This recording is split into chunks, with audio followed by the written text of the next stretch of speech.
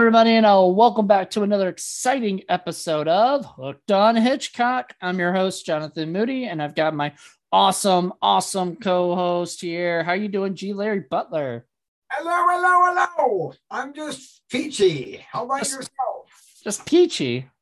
I've never understood that. Are peaches that good of a thing to be? Yeah, I'm not quite as juicy as a peach, but all right. I didn't need to know that information, but all right. We're moving on. I don't want to talk about G. Larry Butler tasting like a peach. So Larry, this was your first time watching To Catch a Thief. That was the movie that we're doing today. That it is. Did you enjoy it? I loved it. Especially the second time. The first time I think I watched it with my wife, so we just watched the whole thing. Second time, stop motion, right? And then I take notes. I watched a minute and then stop it and take more notes. And so I really observed a lot more that way. I caught the nuances I missed the first time. So I recommend that anybody who wants to take the time to do that, because you really do pick up stuff that you missed the first time. You'd be surprised. So there you go. We'll talk about those, but I didn't do any of that. I don't do that. I just watched the movie. We've talked about that many times. I just watched the movie. That's it. Yeah, but because you have that kind of mind that you can capture everything. I guess. I mean, it's easy. Like, I've seen it before too. This isn't my first. Actually, this is like my third or fourth time watching it because I actually really enjoy the movie. Yeah, I mean, we'll get into it. So basically, the story is let's break it down. So basically, there are some there's a jewelry thief happening in France, and they are sort of thinking that it's this guy who used to do thievery, because it was the exact same sort of way he was doing it, right? Like he would originally steal the jewelries the same way, the same. It was a copycat. It was a copycat. It's funny. They should have made some kind of joke because he is a cat. He's known as the cat. So it should have been like, he's a copycat to you. Flattery, imitation is a fine form of flattery. Well, I have a theory that the person was doing it and using it as that way to draw out that guy, and to make it all obviously look like him, right? Because that was the point, right? Exactly. To make it look like him. That way he gets drawn out, he gets arrested, and then they can. The problem is that they keep robbing and all the other jewelries. People know it's not him after a while. They'll know it's still another person, doing it. Yeah. They'd have to stop or go to another town or something. I just noticed something. When to catch a thief, if you take the first letter of each word, it's T-cat. T-cat. I don't know if that was the plan or not, but that's interesting. Oh my God. I wonder if they, snuck that in. Yeah, the cat. Cat. T-cat. Interesting, maybe. I don't know, but that they did if they didn't intentionally. Yeah. So basically, Cary Grant was a cat burglar who was very good. He was very silent and everything, and he sort of got free. He's out there. The cops automatically think it's him and go straight to him. And he evades the cops because tell everybody how he evades the cops. Well, he's pretty clever guy. They come to his house. He sees everything from his villa. He has a villa on top of a cliff, and he can see the whole Riviera. It actually takes place in Monaco and in Cannes too. And I've been there, so I recognize a lot of the scenery. But he sees him coming up the road, and so he opens the door. He's very congenial. He says, "Come on in," And then they said, "We need to take you downtown." He says, "Do you mind if I go upstairs and change? Because I'd like to be more in an official garb." They said, "Oh, not at all." And so he goes up there, locks the door, and they hear it. And so they start up the stairs and they hear the shotgun go off. That I don't get. I don't know why he had to do that. Yeah, you saw it twice, so I would have thought that maybe the second time you would have figured it out, whatever. But I guess he did some kind of gunshot thing. Then he leaves out the roof. Like he goes up on the roof. Yeah. And then his car drives off and they chase it. And it's actually his housekeeper. And that is so funny. That was a great ruse that they tricked him. It was the whole time. It was the housekeeper, and then he got free, and he was able to get out and take a bus or kind of thing. Like it was like a taxi bus thing. And takes the bus. And that's the funny part, because he sits next to a woman with a bird cage, right? And he started looking at her, and then he looks over to his left, and it's Alfred Hitchcock. Mm-hmm. And then he gives him kind of a strange look. I know, Alfred just kind of gives him like a look like, no, we don't. Hitchcock's just looking straight ahead, deadpan, but the whole thing is hilarious.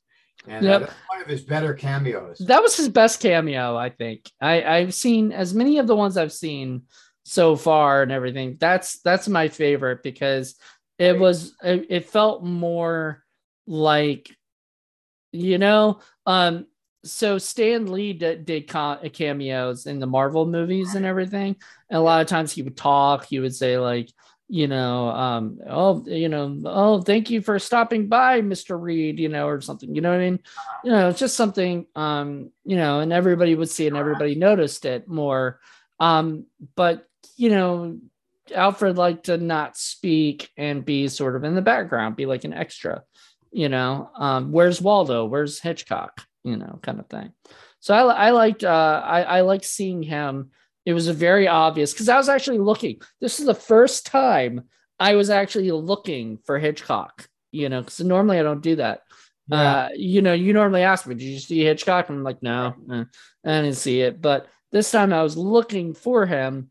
And the funniest thing is it's the one that's just like completely obvious. Oh, it's obvious. Yeah, it's so obvious. That was the plan, About 9 minutes in, but it's a great time. And, he's no longer, like you said, an extra. And maybe does he get more obvious as he goes along? Because I haven't seen many of his movies, but I don't think so. I literally think that this was the most obvious one. Kind of blended in. Because remember, we saw Frenzy before. Like last month we saw Frenzy, and Frenzy was had him still in the background, and that was one of his later movies. But that was 51, wasn't it? What was that, later than 50? No, that was like 70, like Frenzy. Yeah, 71. Yeah, it was like late. So that was like one of his last movies. I think it was his second to last movie. I think he did Frenzy, then he did Family Plot, and he was done. So I think he just mixes it up a little bit, tries something different. Remember, he wanted to, in Lifeboat, he wanted to be a dead body floating, but they chose not to do that, or whatever, which would have been funny as hell, If I ever remake that movie, if I ever get the chance to remake it, I will play the dead body floating. Okay. Right. And just to give it that thing, that chance. Though these days I'll just be floating in a pool that looks like it's in the ocean, because that's really literally what people do these days, and it still works. But back then they actually filmed in the ocean, mostly, I think, kind of thing. But anyway, let's go back to Catch a Thief. So so he gets in the bus and he's headed over to see one of his friends who I guess got him out of some trouble, now you saw it twice. So I only saw it once, and I'd seen it 2 other times before, but I forgot. So the guy that set him up at the end, was that the guy he went to, or the guy he went to was that? Yes. Okay. To a restaurant, and it took me a while to figure it out, but the second time I got it, it's all run and operated by former jewel thieves, every one of them. And they all went to jail, and they all got out of jail on the condition that they helped the French resistance against the Nazis in World War II. And so they all became war heroes, and especially the Cary Grant, who plays a guy named John Robbie. And so Robbie, yeah, there's a double entendre. No, I did pick that up. That's a good, hey, I like that. But anyway, so he kills 72 people. We found that in the course of a conversation with an insurance inspector later on, but he's quite the folk hero apparently, and so he's kind of a hero and an anti-hero, and he did some bad things, but he paid for it. He went to prison for a few years, and he now the thing of it is now he hasn't burglarized in 15 years. That's what he claims.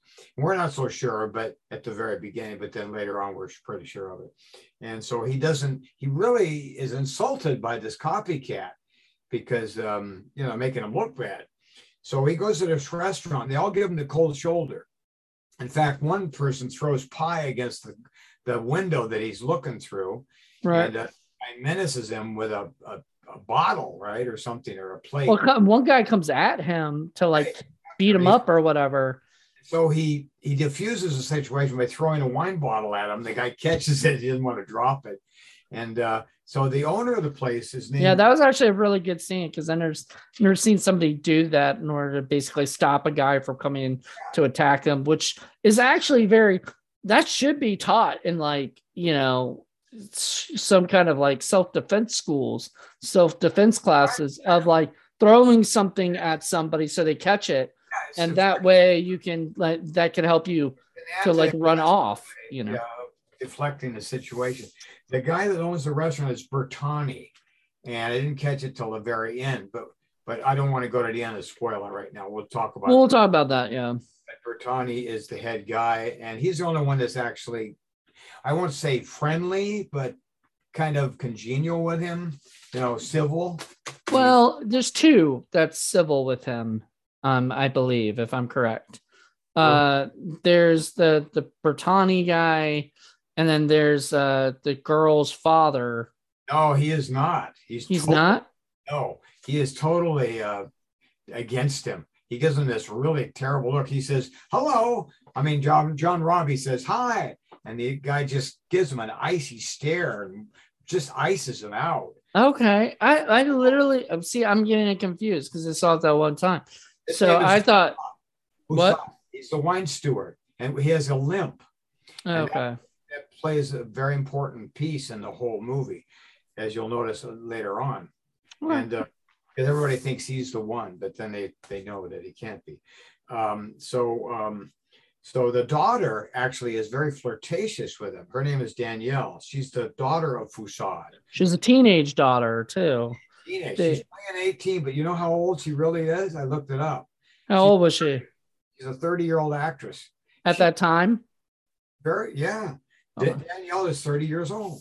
And Cary Grant's 51 in this. Yeah, so it's still a big age gap, but that's even bigger age gap if she was a teenager. Yeah, so she's really not interested, but he's more interested in Francine, who, Grace Kelly's character. Interesting how things would have turned out differently had he decided to just be with the teenage girl, But we'll talk about that. We'll talk about that later. Interesting things. And I'm not sure if this has anything to do with Hitchcock's preferences or his peccadillos or whatever, but he does. He sneaks them in somehow. Well, and that's another thing. This kind of movie couldn't be made now because if you had somebody like George Clooney hitting on a 18-year-old girl or whatever, you would feel like Woody Allen or something, where it's really not cool. I still 18 is acceptable, I guess. It's well, it's eyebrows, but 16 would be a lot worse. Well, yeah, but see, what is it? The age of consent in England, I'm not sure, or not England, France, where this takes place. I don't know what that is, because sometimes there's age of consent is different in different countries. So they could be 16.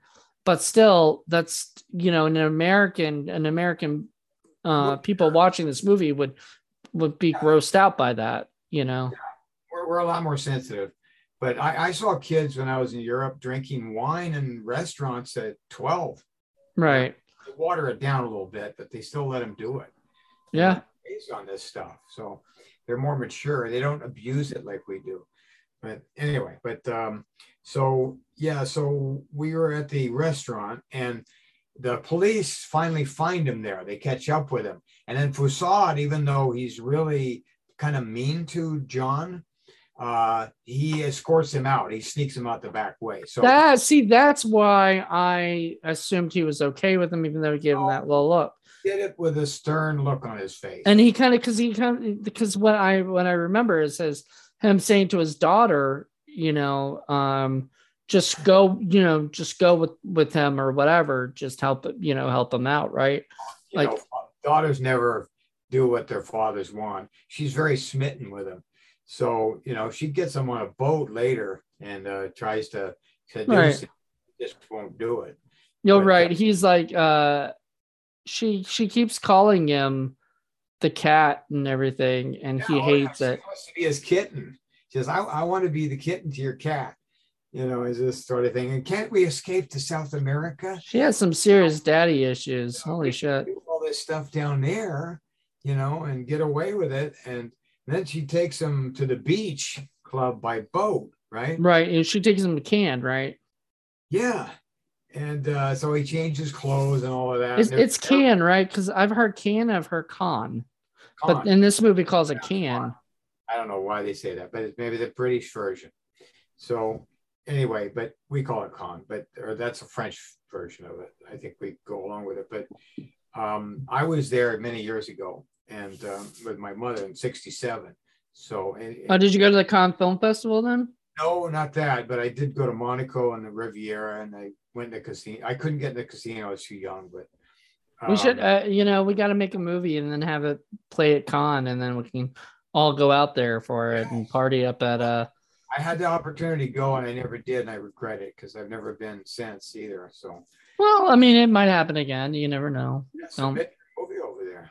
Yeah, you just never know. And even if you don't get your movie submitted, it's always still a good way if you can get a hotel and can book, whatever to go there, because it's just it's a good networking experience from what I've understood. So anywho, so they get to Cannes, and as they call it, and he's like floating on the beach, and oh yeah, God, can you believe that at 51? No, and I don't know. Maybe he didn't eat a lot of grain because that gives you the belly, or drink beer. Well, I'm sure a lot of that had to do with the fact that Cary Grant was a huge star. And so he probably had his own trainer. Yeah. He probably had his own nutritionist. Yes. All that stuff. You're absolutely right on that, because I checked him out later, him personally. And he was so vain that he quit acting at 62. He says, I'm not doing another movie because I'm looking bad. I'm too old. And he never did. They wanted him for the first James Bond. The Ian Fleming wanted him to be in his movies before Sean Connery. He turned it down. He would have been the first 007. And I thought that fascinating. It would have been for Dr. No, I guess, right? So, anybody who's interested, go to Cary Grant on IMDb, and there's this bio, and there's a lot of trivia things, and it's quite lengthy. And my God, there's stuff that'll raise your eyebrows about him. It's very fascinating stuff. Cary Grant was always like, out of all the actors that have worked with Hitchcock, he was always my favorite, and Grace Kelly was always my favorite of his blondes. And so this movie was sort of to me, I think this is like, a lot of people think like North by Northwest or Notorious when they think of Cary Grant. I actually think of this movie, and a lot of people don't know it, aren't familiar with this film or have ever watched it. So it's you should. Whoever's listening out there, please, you owe it to yourself. Well, if you haven't watched it, don't listen to our podcast and go watch it. Then come listen to the podcast, because we're spoiling the hell out of it. Yeah, but I mean, get the idea. It is a romantic thriller. Mm-hmm. So there's more romance and thriller till the very end, actually.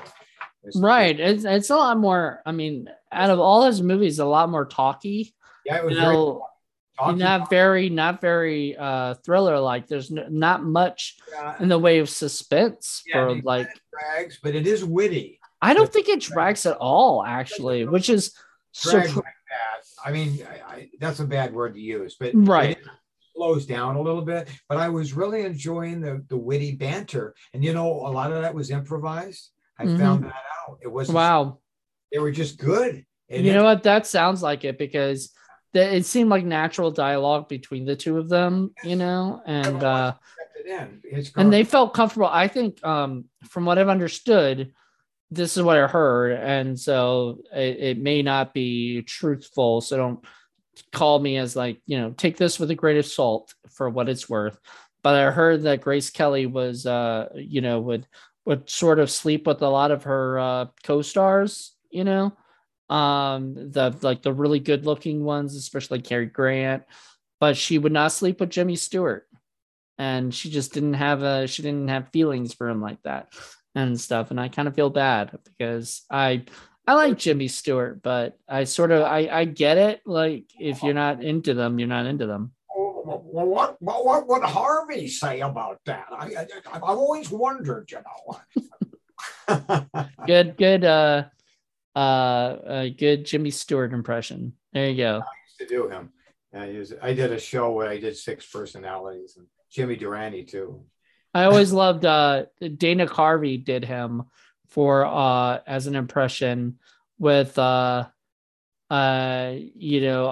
his stand-up comedy, and he did Jimmy Stewart and Katharine Hepburn. Oh, and must have seen my show. Well, so he did it, and he did he was like, at one point she was he was doing this thing, and then he looked, as Jimmy Stewart, he goes, "She's flooded." I every time I hear that, I just crack the fuck up because it literally did sound the way he did it. It's like Katharine Hepburn sounded like a what is it, a car engine turning over. Oh God. But anyway, that's beside the point. So yes, so we get to so John Roby, I think his name John, right? John Roby. I call him Robbie. Okay, Roby, yeah. Roby, I think it was Roby. But Robbie sounds kind of funny. I don't. Yeah, I think that would have been too on the nose if they had called him Robbie. So John Roby ends up meeting he gets, I don't know who he calls or whatever, I forgot which person he calls, but he calls somebody and gets that there's going to be an insurance person that's going to talk to him. Yes, that was the co-stars are fascinating. And he had to actually what is it what is it, what was it called, basically with the coin, toss the coin in the air, and then flip the coin. Yeah, he's like, flip your coin and he'll know who you are. So he kept flipping his coin, and then the guy sort of comes over and they start talking. And is it Tails? Yeah, that part. Is it Tails? And so then they end up going over to John's house and his villa, which I'm like, are you gonna go back to the place where the cops know where you are? Yeah, let's go back to the beginning on that. Why did they meet to begin with? John Robbie goes to the police. He says, "Look, I need a list of all the people that have the most valuable jewels." And the police weren't too keen on it at first, and they go, "Oh, this is a good way to catch him because he's going to go after him again." They didn't know he had a plan to catch them, not to get himself caught, because he's not doing it. But then they said they put him in charge, not put him in connection with this inspector. His name is H.H. Holston. He's an insurance inspector, and they insure, like Lloyd's of London, they insure all the most valuable jewel owners. And so he meets him at the market, and then the police actually catch him with the help of an old lady who ties his arms around a tree, remember, and won't let him Yeah, go. that was weird. That was Like, a very strange scene. that just the way that it was like wrapped around the tree just was such a strange looking thing. It looked like almost like a Fantastic Four, Reed Richards' arms going around or something. Like it was just like, what in the world or what's going on here? Couldn't break through that. But anyway, the police take him downtown, and then they talk about the whole thing, and then he takes this guy to lunch. I guess apparently a jump cut to having lunch with this insurance inspector. So apparently the cops let him go. And yeah, that was a weird jump cut because I was like, didn't he just get arrested? Like when do we go? When the next logical scene be down at the police station or something? No, they wanted to reveal during their conversation why they let him go. And he says, "Oh, I love the French. They did," and I wrote it down, but I don't know where it is in my notes. But he says, "I love the way they do business over here." And he said something like, here it is. The cops grant him provisional liberty based on insufficient evidence. He says, "Oh, vive la France. I love this place." And that's basically what we do here. You're presumed innocent until proven guilty. And it was originated in France. They're the ones that start that whole thing. Oh, interesting. Is that real? Is that a thing? Yeah. Okay. Yeah.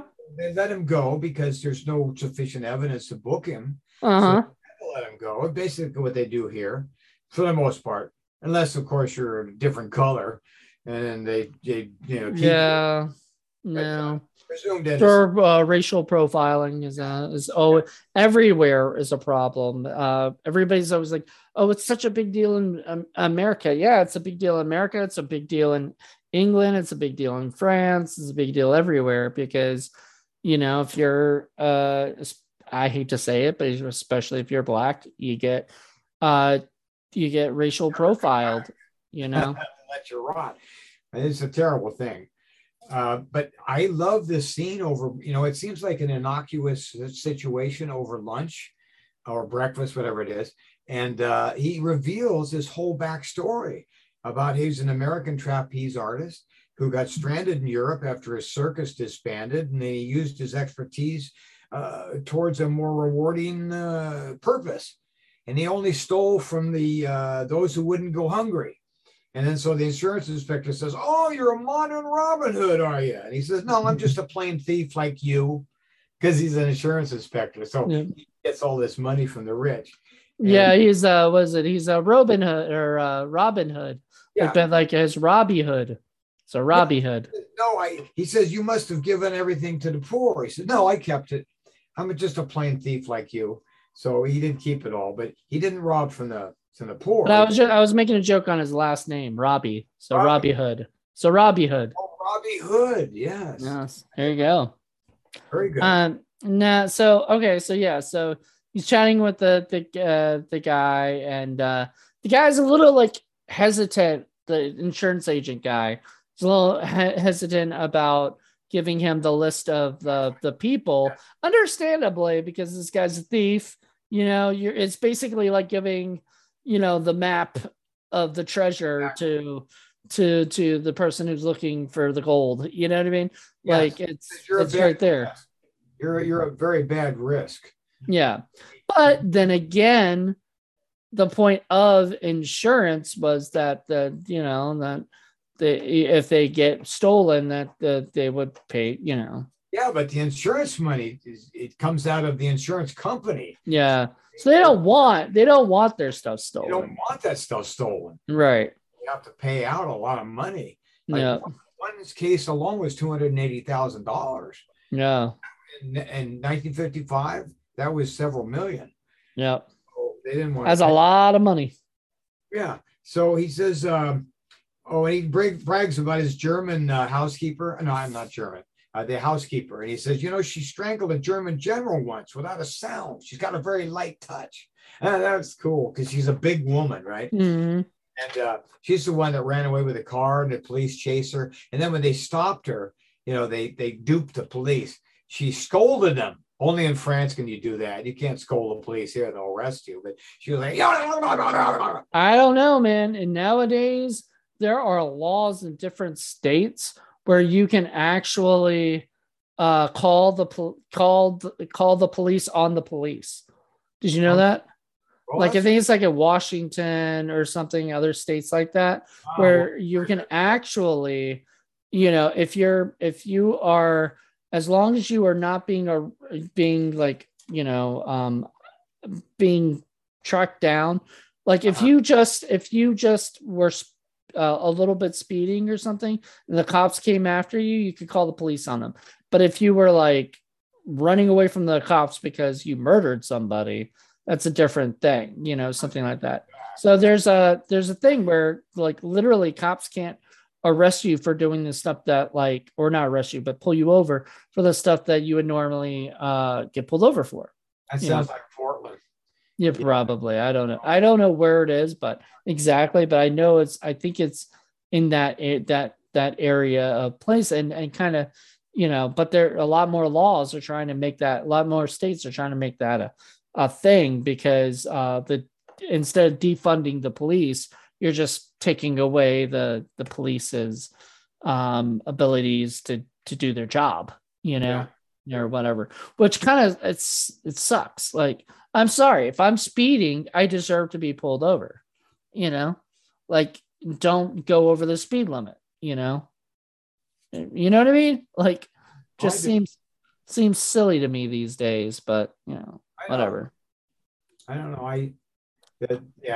The whole thing is turned on its head now. You can walk out of a store with $1,200 in merchandise, never be caught.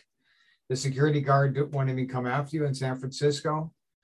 Bill Maher the other night did a thing where they stole the security guard's pants and ran out the door with it. And it's, oh God, he's taking it to extremes, of course. But anyway, so they're having lunch, and he says, okay, I want to meet somebody. First, make me a list of everybody who has valuable jewels. Secondly, introduce me to somebody that probably has the most jewels. And he says, okay, but we're not going to do it the way you want us to do it. He says, oh no, the insurance inspector, his name is H.H. Holston. He says, okay, I'll make an introduction, the British way. Let's introduce. He says, no.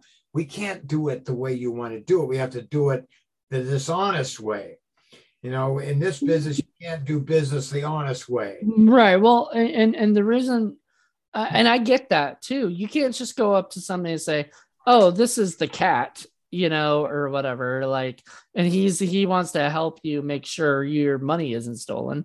He's gotta be introduced on his own way, and whatnot, and not use the same name, because the point is they're not trying to, draw attention to him being there. That's the big thing, is like he can't,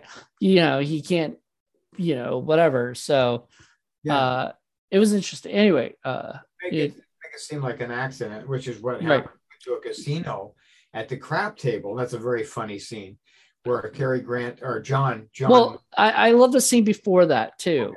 Okay, so before that, you see the mother, the daughter, and the insurance guy all having dinner together, because that was where he was going to make his introduction originally, and he does in a way, because Cary Grant walks, by just on his own, just walking by, and the mother's like, "Oh my God, look at that man! He's gorgeous." She says something to the effect of like, I would get one of those for you, or something, to the daughter. Yeah, I didn't write that down. Yes, I love that though. I thought that was the cutest thing. Did you know that trivia? That mother is the mother of Cary Grant in North by Northwest. I did not know that. Yeah, so I guess they liked each other on this set. It was obvious. Or so. Well, they were just. I think they got along really well in that movie. Well, she had designs on him in the movie anyway. Yeah, and he wanted to sleep with him, but well, she also understood that he was probably closer to her daughter's age, and whatnot. Daughter, but she also kind of wanted him for herself a little bit. Hey, Cary Grant's a good-looking dude. You Yeah. know, like No, he it's a is, surprise. like I've compared him to George Clooney. He's, you know, he's what the George Clooney of that time, like that, you know. So anyway, so they end up at the crap table, and he drops this $10,000 plaque down this lady's bra, Mhm. deliberately, but it makes it look like an accident. And then he asks for it back, but kind of, embarrassingly. And then she gives him chips instead. He says, "Oh, I won't count them." He makes a joke, and he makes everybody at the crap table laugh. And then he attracts the attention of Mrs. Stevens, who's Mhm. the lady you just mentioned. And so he pretends to be Mr. Burns from Oregon. He's into lumber. It's kind of a false alibi. What do you call it? AKA. Identification, you know, false ID, you know. Stevens, she says, "Why they have dinner or drinks later? They're all Hmm. drinking. Why haven't you made a pass on my daughter?"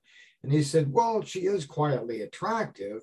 And Mrs. Stevens says, "I'm so sorry I sent her to finishing school. They finished her there."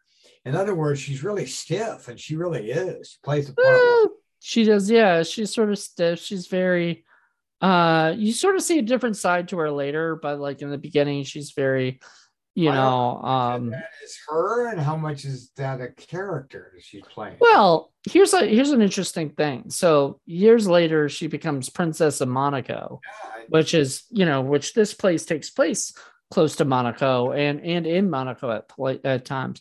yeah. But she was the Princess of Monaco, and if you watch her walk, you know, in this movie, she walks like a princess. And and this wasn't when she became a princess. This was before she became a princess. But you could already tell she had a little bit of this class to her that All of her life was being Princess of Monaco. She's very regal she as is an very regal. person.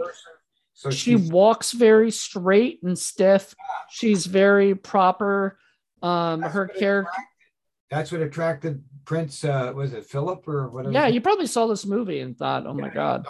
she's for me. I gotta have her. Yeah, she was in Monaco. What maybe she met him there. I don't know the specifics, Maybe so. you know, but she which I watched the movie. There's a movie that Nicole Kidman played uh Grace Kelly in the movie. I think it's called Princess of Monaco or something. Yeah, she's really. Um, did you watch that?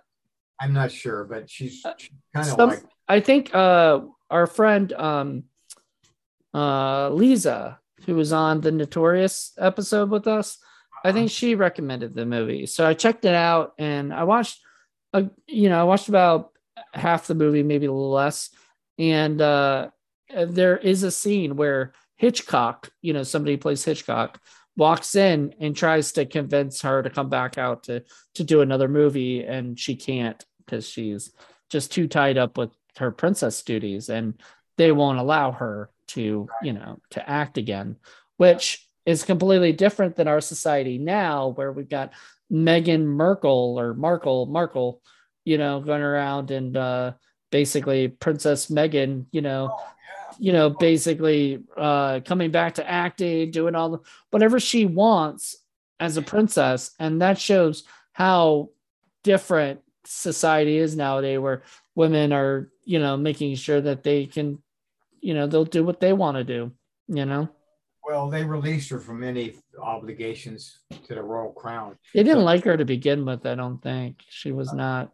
well, Not our ex-presidents are now. Barack Obama's doing movies, and President Clinton's doing television, and Trump always did movies, you so it's know.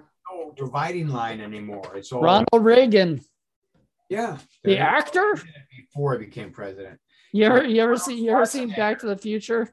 You ever seen Back to the Future where he's like, who's the president of 1984? And he goes, Ronald Reagan. He goes, oh, the actor. Yeah, like who's vice president? Jerry Lewis. Yeah. There was a movie where they said, "Who's the president now?" Is it Sylvester Stallone? Oh my God! I think it was an Arnold Schwarzenegger movie. Yeah, it was Last Action Hero. Yes, Or something like that. Yeah. God. No, it wasn't. It wasn't Last Action Hero. It was another one. But yeah, it was. Oh, was like who's the president? And was it or my other favorite bit in what? You got a TV guy, Donald Trump, who became president. That's what I'm saying. Donald Trump already was he was a TV and he was an actor in films. He was in the Home Alone 2, Lost in New York, as himself, but still, Did you know, well, real quick, before we get back to Catch a Thief, did you know that he was supposed to, the people at the asylum had asked him to be in Sharknado 3 as the president of the United States? They asked Trump? Yeah, before. This was made before he actually became president. They actually turned it down because he was going to run for president. They didn't want him to act in this movie and then try to run because, whatnot. So they got really mad at them because they actually they tried to do what is it? They cast Mark Cuban as the president, and they said you can't cast Mark Cuban. You asked Trump, and they're like, well, Trump said no. He's like, yeah, well, we're not going to let you do Mark Cuban because blah blah blah blah blah, and like whatever. They ended up going with Mark Cuban.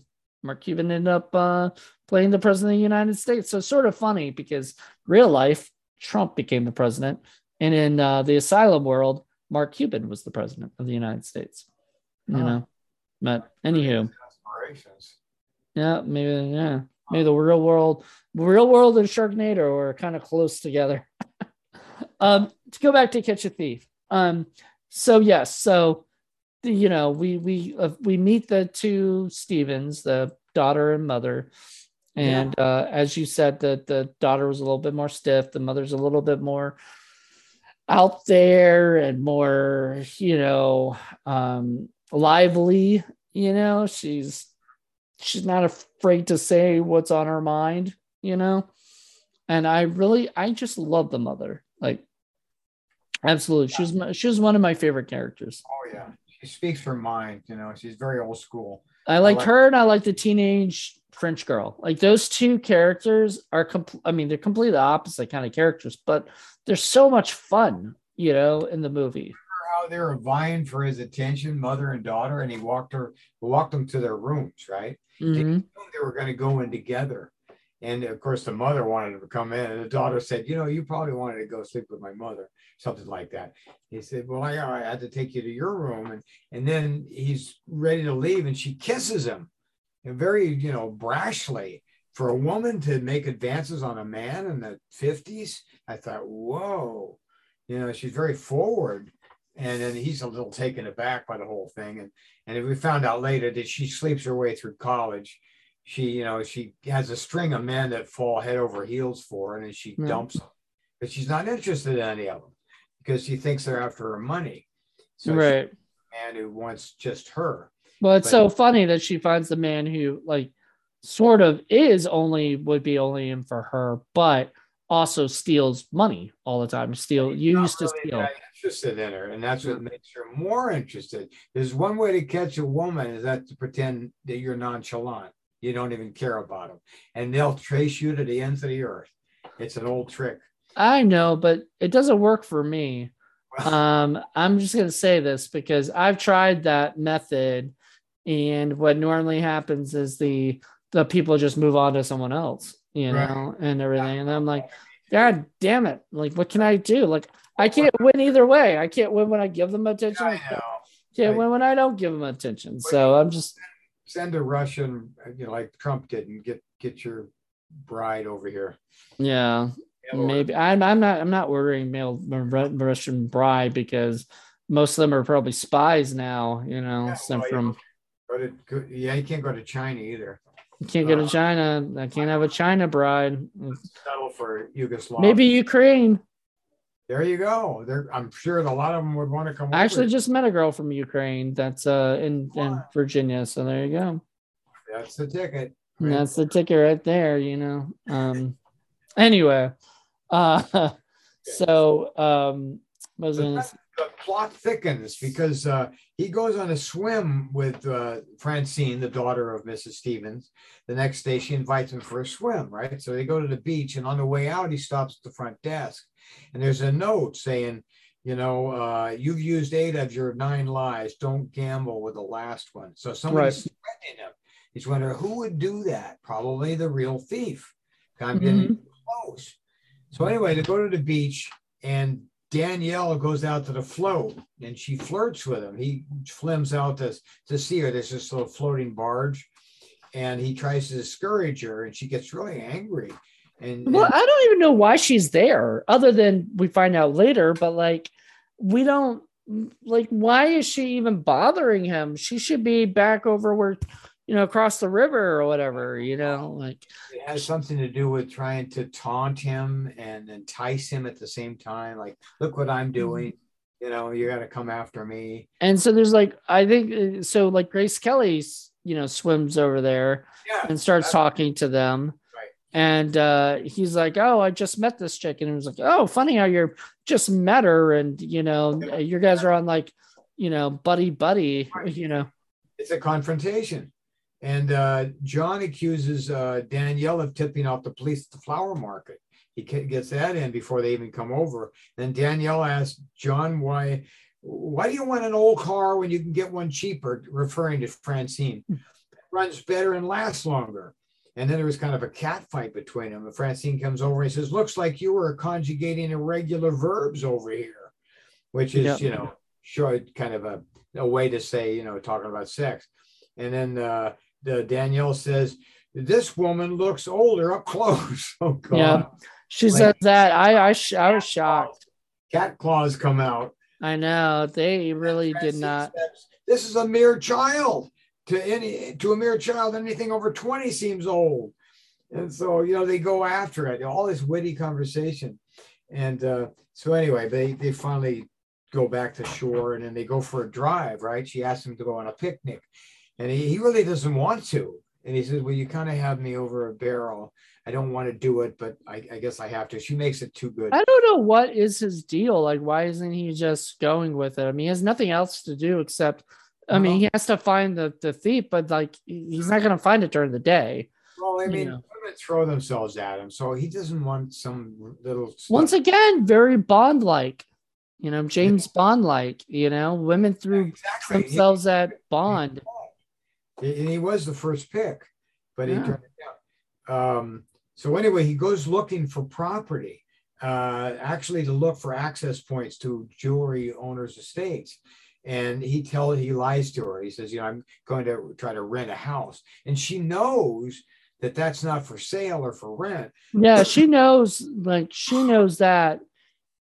And she's even like, she plays with him too, because at one point he's like, we'll go check out the,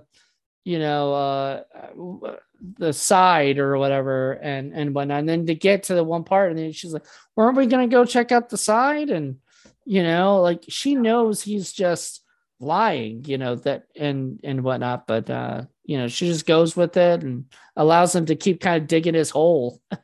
Yeah, she knows more about him now too. And she says, what do you expect? No, he says this to her. He says, what do you expect to get out of being so nice to me? And then she says, a lot more than you're willing to offer. And then he says, you're here to buy a husband. And she says, the man I want doesn't have a price. And then he says, well, that eliminates me. In other words, he's not interested at all. Well, I mean, he is, he could be bought, but he doesn't want her. It's a lot of clever talk, and it's all impromptu. It's all improvised. And then she says, why don't you wear jewelry? Or no, he says that to her. Why don't you wear jewelry? And then she says, I don't like cold things touching my skin. And then he says, why don't you buy some hot diamonds? Yeah. Why don't you make some hot diamonds or invest in some hot diamonds or something like that? And which I thought was cute, And then she said it wasn't jealousy about Danielle, the young girl. He said, only disappointment at your limited imagination. It's like, wow, the claws are coming out. I mean, they French girls. Ah! And then, so I was this before or after they're being chased by the people in the car? That's my next thing I was just coming to. Then the high-speed chase. Go ahead and tell us about that. So there's a high-speed chase involving the cops in a black car. The cops had seen them at the house, but they like stopped ahead. Then when they start driving around, they see them And then she starts driving like a wild woman, crazy, like, and he's allowing it because there's the people are behind him.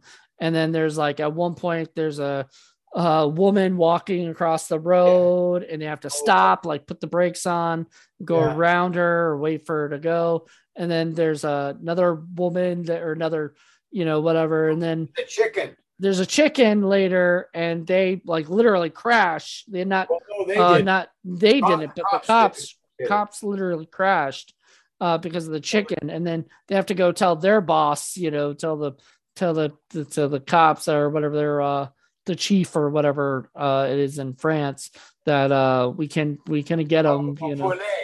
They talk about the poulet. We killed the poulet. I don't even know how you say kill, but. Mata poulet. But then Francine lets the cat out of the bag. You see what I did there? I see what you did there. She tells John his real name. Yep. She found the truth about him. She did some research, and he tried to hide it for a little bit, though. He was trying to be like, well, if I were this person that you say I am, but I'm not, And she's like not buying it whatsoever. She knows. Well, she caught on because he doesn't talk like a tourist, like a typical American tourist. He doesn't talk about baseball, Senate probes, wage freezes. And he says those are the things he escaped America. Yeah, he says that's why I left. Yeah, that's why I left because of those things. All that crap. Yeah, which I thought was funny. I mean, she never gets up though. She says, "I'm inviting you to dinner at my place at 8 p.m." He says, "I don't have a watch." He said, "Well, steal one."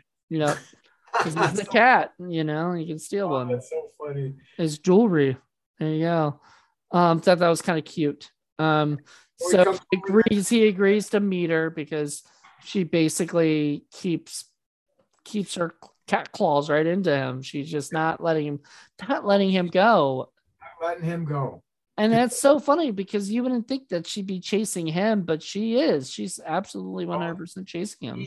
He hooks her because she doesn't roll over. He doesn't roll over for her like everybody else. Her mother even says that. All the other boys roll over for you and beg. This guy, what did he steal from you? She didn't say it, but she stole her heart. Yeah. So that night she wears a diamond necklace, remember, to entice him. Thinks he's addicted to jewels. And she even says something like, "Isn't it having this around my neck? Isn't that like being at a bar on for an alcoholic?" Yeah, but basically, comparing it to being an alcoholic, which I thought was kind of cute because when you think about, jewel thieves, they probably are, Well, I don't know if they do it for the diamonds or for the thrill. The adventure of actually getting away with something. I don't know. Yeah, I don't know either. But I think that's what she was trying to insinuate, Yeah, she had it all wrong.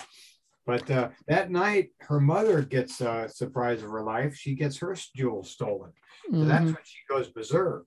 And she says, I called the cops and told them everything you did tonight. He says, well, the boys here's the only problem I have with that period, is if he were to, she should have known, if he were to actually, if he knows that she knows who he is, her mother would be the last person she would go for, right?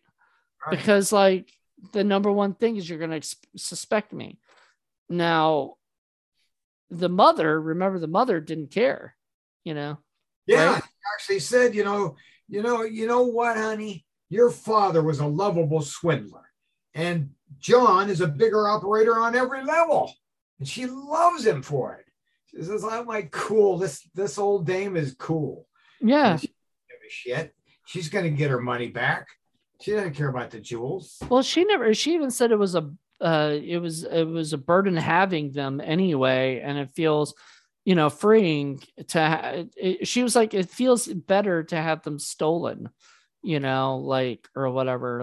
I think get rid of them. And, because she said she only wore them because she felt like she had to, show off, and whatnot.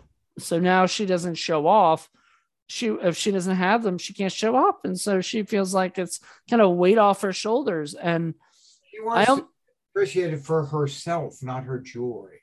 Yeah. I'm that way too. I don't wear jewels. I don't wear jewelry either. No watches. Well, I mean, I'm No. kind of like, I'm more like Grace Kelly's character, because I don't like things around my neck that are cold. Like, I don't like cold stuff.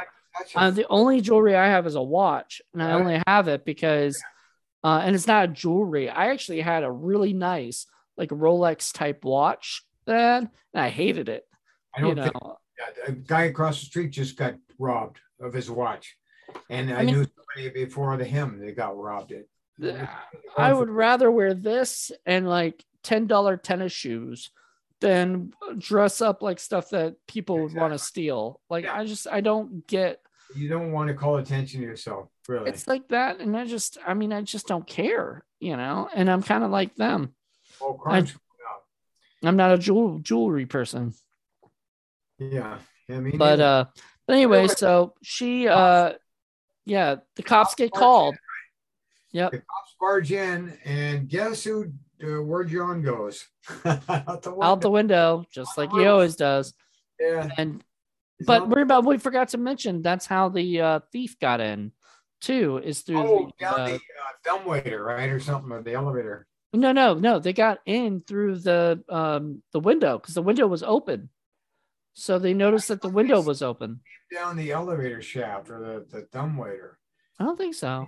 I think it was. Whatever. I thought it was because I saw the window of the thing open already. Okay, so I think the person came in there, stole the stuff, and went right back out, because they're doing the exact same thing he's doing. They're copying him, and that's how he would get in, is through.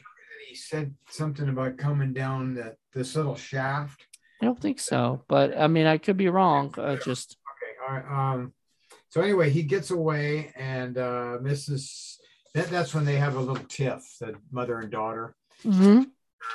She's not used to a man like that who won't roll over, and Francine says he's just a worthless thief, and Mrs. Stevens says, "What did he ever steal from you?" And of course, she didn't answer, and it shuts her up, meaning she stole her heart. Right. Yeah. So anyway, so then the next night it's Silva's house. She gets robbed, right? And John got a note in a shopping basket: "Stay away, my night to yowl." So I said, "Oh my God. Okay, now we're on to something." And then the inspector's worried for John. He says, "You're going to get killed." Mm-hmm. Pursuing this. And then there's a night montage. This is the only problem I had with the whole movie. It was way too long. They held on each scene, remember, in the dark, like 20 seconds on the house, 20 seconds on the bush, 20 to 30 seconds on each thing. I mean, they could have flipped it faster, but anyway, it's a very little thing.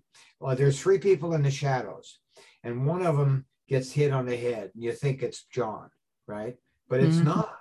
And you don't know who in the hell just got hit in the head, and then he got jumped over the cliff and he died. And you find out it's Foussade, the father of Danielle. Mm-hmm. And the next day, "La chat est morte," means the cat is dead in the French newspapers. And then John realized, it couldn't have been Foussade because he has a limp. He has a wooden leg. He lost it in the war. He couldn't be around all those like roofs, roofs and stuff. He couldn't climb roofs. So who could it be? Well, there's only one answer to that. And so you went to the funeral. Yeah, tell us about the funeral. Well, you went to the funeral, and all the police are there, and whatnot. And the people start talking to John, and the daughter, Foussade's daughter, comes in and starts yelling at John, and basically cursing at him, and John slaps her hard. Like, I have never seen somebody get slapped so hard they fell on the ground. Yeah. I was like, ouch. And so he leaves, but before he leaves, like, everybody's kind of like crouching him and stuff. They want to attack him. Yes. He pushes them aside. Pushes them aside, yeah. Can you imagine that really happening? It was awkward as hell for like I felt weird watching it. The daughter at his father's funeral? Yeah. I didn't buy that at all. I didn't like it when I saw it because I was like, okay, like if he slapped her that hard, at the daughter of the person, there would have been like gasps. There Yeah, would have been people coming up to him saying yeah. they would have probably punched him I in the think face. one person would have. Yeah, because I mean, you don't, Um, even if you get mad, the person's calling you a murderer, yeah. or whatever, Oh yeah. She called. especially if you call them a murderer, She said, you "Get out know. of here, killer!" Yeah. You And then she said, know, she started, murderer. and she And then, starts screaming in French. and then he slaps her. And that's when, like, so Oh, you know why I, he went? Yeah, he even before he went to the funeral. Do you know why he went to the funeral? He tells Francine, I think, he says he wants to find the real cat, the one that's purring, you know? And so he found her. She yeah. wasn't purring, she was yowling. But he Yeah. was pretty sure it was her, but he wasn't 100% sure. Well, who could have done it so well but a young girl, that's agile? She'd have to be, Well, you also, yeah, we'll get into that when we get to the thing. This show is going a lot longer than we normally do too. Normally know, it's it's an so hour, fun. but I'm there's so on much stuff that happened. a lot of notes. But anyway, to get cut to the chase, right after that, I think the ladies go to this costume bar, it's a gala. Yep, and they're wearing all the jewelry, and they're basically the bait, And who for are the cat. What? Who are they with? Oh, This they're with the black cat. guy, right? Oh, He's in what? blackface. He's the Oh, guy they're with is wearing blackface, but it's a clever disguise because it could be anybody, and we automatically assume, well, it's got to be John, and of course it is, but not for long. So that's where he fooled him. right. Which I'm a little shocked that they did the blackface thing, but then again, Well, it was 1950s. It so wasn't as, I've seen you know. people do blackface that I knew pretty well, and I'm not going to say who, Right. but I've got photos in an album of some people I knew, and they were in blackface. So I mean, it was things people did, unfortunately. Well, it's not looked at well today. No. But That's back standards, though. That's the problem. what? Oh, you're racist, and I don't think so. They just had a strange sense of humor. And It was it was a different thing, different time, different, you know, whatever. It was, I think it wasn't until like the 80s and 90s where when people did it, it really felt uncomfortable. oh yeah, like Whoopi Goldberg had what's his face, the guy in Cheers, do it, and they got ripped for that. The guy that starred in Cheers, she had him dressed in black. Ted Danson? Ted Danson, yeah. So Oh, did not know that. covered from that. Yeah, that was a big gaffe. But Anyway, yes. So he's there in blackface, and he is walking around with them, and then he sort of notices the cat, and goes after her, I believe, right? Isn't that like kind of what happened? She makes a ruse, like, could you please go back and get my aspirin for me or whatever? And so he goes back and changes with HH, the insurance inspector. And then he pretends to be him, and they dance and do the whole thing. They're the last one to leave the floor. And I'm thinking it's still John. I'm like, how's he going to get up on the roof? But he's already up there. So it fooled me. And that was pretty good because I was watching it pretty close. And so he's up there watching for her, and he finally gets movement, and it's the girl, right? Yep. He takes off her mask to reveal the girl. Yeah. Which, were you seeing that coming when you first watched it? She fooled me all the way through, but I have to give him credit for that. I'm usually pretty good at catching, who it is right away. But are you saying you're usually good at catching the thief? Not the thief, but the guilty one. But in this particular case, the not so thief, the original thief. But well, no, the real one actually. Yeah, no, the real one. She was the one who sent the note. It starts making sense after you see it. Like, why is she there? Why does she keep kind of flirting with him? Did you catch that right away? What? Did you know it was her? No. Right away? No. I don't know why. I'm one of those people that I never hardly ever guess, because to me sometimes it takes the fun out of out of the answer, you know, because like if you watch a slasher movie that has like a person in a mask and you got to find out who the killer is by the end of it, if you guess it from like the very beginning of the movie or something, like it's that guy, you know, right?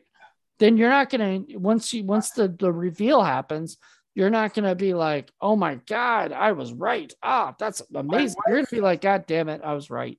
My wife and my daughter can figure this stuff out better than I can for some reason. That's a woman's intuition, maybe. I don't know, but they They usually can probably also tell sometimes with the way mannerisms and the way people yeah. are, but whatever. Anyway, so you find out it's the girl, and there's a chase. I love that last scene where they wrestle. She tumbles, she falls, he catches her hand. She's dangling by one hand, and then the jewels fall and scatter. And then he says, "Tell him the truth, or I'll drop you, damn it." And she finally, after much resistance, tells him it's Bertani behind this whole thing. Yeah, because he had to ask, because he says, who put you up to it? And she yells that her father had put her up to it. And he's like, well, that's convenient that he's dead. Who else put you up to it? Yeah, who was behind the whole thing? I thought, who's Bertani? I had to go back and watch it again. Yep. Who's Bertani? It's the guy who was friendly with him. Yeah, because he never really says his name much, No. So I missed the whole thing. I thought, oh my God, it's always the guy that's friendly that's going to stab you in the back. Mm-hmm. So, yeah, there was so many surprises, three surprises at the end. It was so cool. But then the fourth one, the last one was when they shake hands, goodbye, I'm not coming with you. And then they hug and then they kiss. And then she says something like, oh, my mother would love your place. And then he pulls back and it's like, oh God. And then it ends the end. Yeah. He almost had him. You had the hook in his mouth, but he pulled back. Yeah, of course. Well, at that point, he was just like, uh-oh, Yeah, I don't know if I want to have you and mom living in my house, but I think they're a package deal if you get the. It was such a great movie. It had so many wonderful things in it. So yeah, it would have been interesting to see like a sequel, but it wouldn't have been like To Catch a Thief 2. It just would have been. Oh, guess what, John? My God, they're doing a remake. Oh God. They're making a remake this year. Oh Jesus! I forgot who's in it? You have to check. I gotta look at this right now. So there's a remake already. Yeah, it's in the works. Catch a Thief. Let's see who's in it. It's in development, but it won't tell me who's in it. Yeah, I think I had the name, but I didn't write it down. But anyway, stay tuned for that, folks. If you don't see this makes me sad though, because I actually thought about it and said, oh, it'd be good to this movie is a this would be cool to have a reboot, but then I started thinking we don't really have cat burglars anymore. You don't really hear about jewelry thieves like this. So where would it go? Would it be would they be online heisting people and have to do this shit all on cyber? Oh, wow. Gal Gadot is attached to star.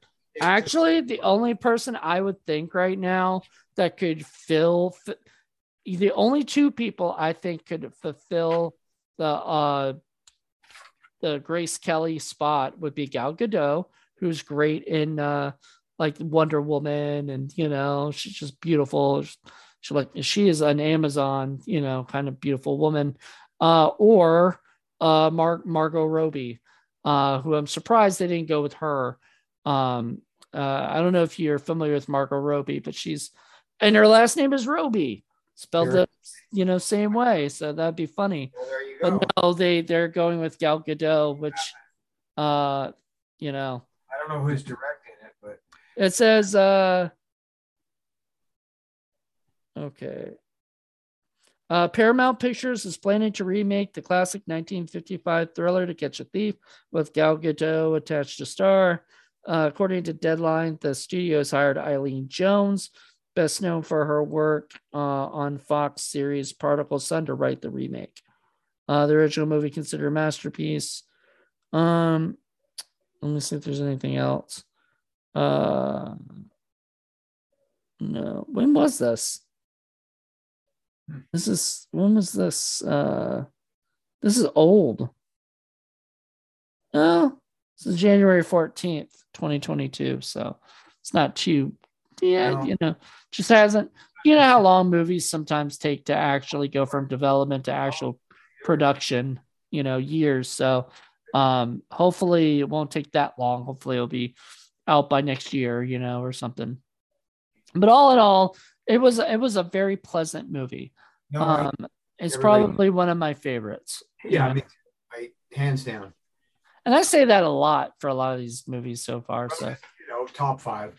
Yeah. So far. Mr. Hitchcock has been joining me. Oh God, that's great. Yeah, I've got a little pop. What is it? In action figure because he doesn't move around. But yeah, he's got. Look, it's the Psycho one too. He's got to speak, right? You could squeeze his belly and he talks. Can't really see it. No, you don't. He doesn't talk. But if you can see that, it actually says Psycho on it. So anyway, it was cool. It's cool. I like that. I like having him around. He's I've had him a while back, but I just found him recently. So I'm like, oh well, he's perfect for having on my desk because I've hooked on Hitchcock. Yeah. So all in all, this was a pleasant movie, very enjoyable. If you haven't seen it and we just spoiled the fuck out of it, sorry. I mean, you could not have listened when, sorry for spoiling it for you, but no, well, I mean, you should have listened when that's your fault. You're still gonna enjoy it, believe me. You would still enjoy it. There's a lot more that we probably even talk about and discuss because there's just so much going on with this movie that happened. I mean, it is one of those you've got to watch more than once.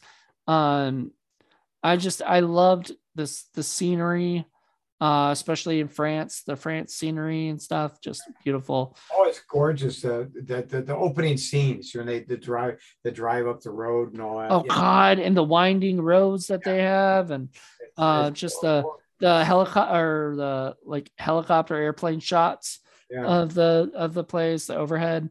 Oh man, it was just wonderful. Just made me go, oh man, I almost want to live there or go visit at least. Well, you gotta visit sometime before you die. So. Yeah, it's on my bucket list. We'll see. I mean, honestly, I'm not a traveling kind of guy. If I were to travel, it'd be okay. But it's the funniest thing. Whenever I go to visit places, I really just want to get back home, as quickly as possible. Even if I'm excited to be there, I'm just like, I'd rather be in my bed. I'd rather be in my room, I know. That's why you travel. So you miss it. Yeah, that's true. Because then you don't get the chance to miss it if you don't go anywhere, there you go. So everybody go check it out. It's available on Blu-ray. It's available on DVD and streaming, I believe, but yeah, on Amazon Prime to rent. I will be putting my Letterboxd review of this. I would probably, honestly, out of 5 stars, I'd probably give it 4 or 4.5. I'm debating between. It is a very good movie. We've been watching some good ones. We watched Frenzy last month and we watched this one. Frenzy shocked me how good it was. I'd heard it was good, but I didn't know it was, what I mean? Sometimes you hear that and you're like, yeah, guess we'll see. But I didn't like some of the movies I haven't shown you yet. This was a little comedic too. So you had that element. So that kind of Hitchcock, cool. I mean, Hitchcock likes his humor, his dry, very sort of dark, morbid humor, and there was a lot of that in there. Especially with the Miss Stevens, the mother. She provided a lot of, and as I said, later she was in Northwest as Cary Grant. I don't know if it was later or which one came first. Well, when the daughter reveals that John Robbie's the thief, she goes, "Oh, that's wonderful, dear." It's like, oh yes. I couldn't believe it. It was like, that's my kind of woman. I do believe they wanted so in North by Northwest they had Eva Marie Saint as the blonde, you know. And if I'm correct, they wanted Princess Kelly, but they could not get her. Yes, Jesse Royce Landis was only 7 years older than Cary Grant, who plays her son. In the previous film, To Catch a Thief, she played his prospective mother-in-law. You know, but yeah, I don't know. I thought maybe by some chance. So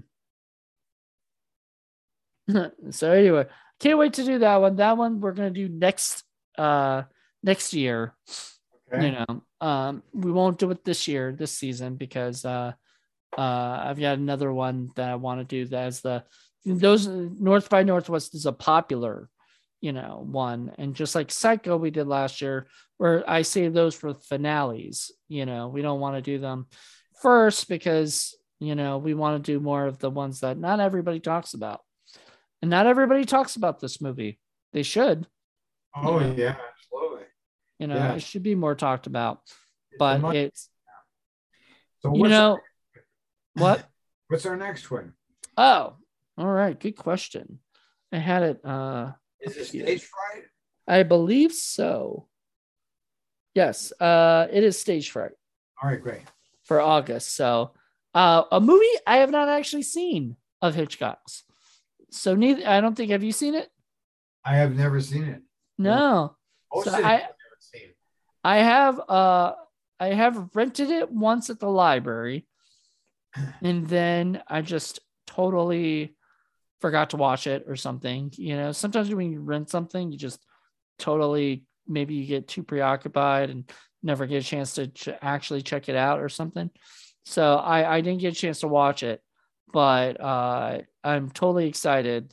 I'm probably going to buy it on Blu-ray. It's on Blu-ray for like $17. I'm probably going to buy it because, you know, if you want to see the movie, you want to see it in the best way possible. Plus, I want to have every Hitchcock movie that ever existed on Blu-ray, or, you know, or whatnot. So eventually, you know, working my way up there. I had To Catch a Thief on Blu-ray, and it looks just absolutely gorgeous. I hope they actually bring it to 4K, because it would look even better, I think. And I'm surprised this is not on Paramount Plus, since it's a Paramount movie. Maybe it will be once the remake comes out, you know. I don't know if it is on Paramount Plus, but I don't think it is. I don't think so. I guess it's on like TCM or one of those Turner Classic Movies or one of those things. So anywho, check it out if you haven't got a chance to. Let us know what you guys think. And check out our websites, sickflickproductions.com, indiefilmcafe.reviews, indiefilmcafe.podbean.com, where you're at right now. And also patreon.com/indiefilmcafe, where for $1 a month, you can get a bonus podcast at the end of the month. And you can listen to all the other previous bonus podcasts. G. Larry Butler was on one, the first one of the season, where we talked about the Double D Avenger. We reviewed that movie, and after watching it when G. Larry Butler was here in town. So you can listen to that podcast. It was wonderful. You know. Yeah, I'm a lot lighter than I used to be. But, right. Yeah. Well, there you go. So check that out. Tell us what you guys think. And let us know if you guys are interested in hearing more of our stuff. Like there's other Indie Film Cafe also has other films or other podcasts, other like Indie Film Cafe itself, which G. Larry Butler's been on numerous times, and we'll continue. We'll bring you back, you know. And then there's also 80s horror films and horror film lovers, Hollywood Boulevard podcast, Hollywood Knockbusters. There's just way too many. We also have a YouTube channel that you guys can check out and see all the different video casts on there. So check that out as well. Just go on the search Indie Film Cafe on YouTube. Very simple. Fantastic. Until then, thank you guys so much. And thank you, Larry, for coming on the show and joining me. Au revoir, mon ami. Vive la France. Vive la France. Bye, everybody.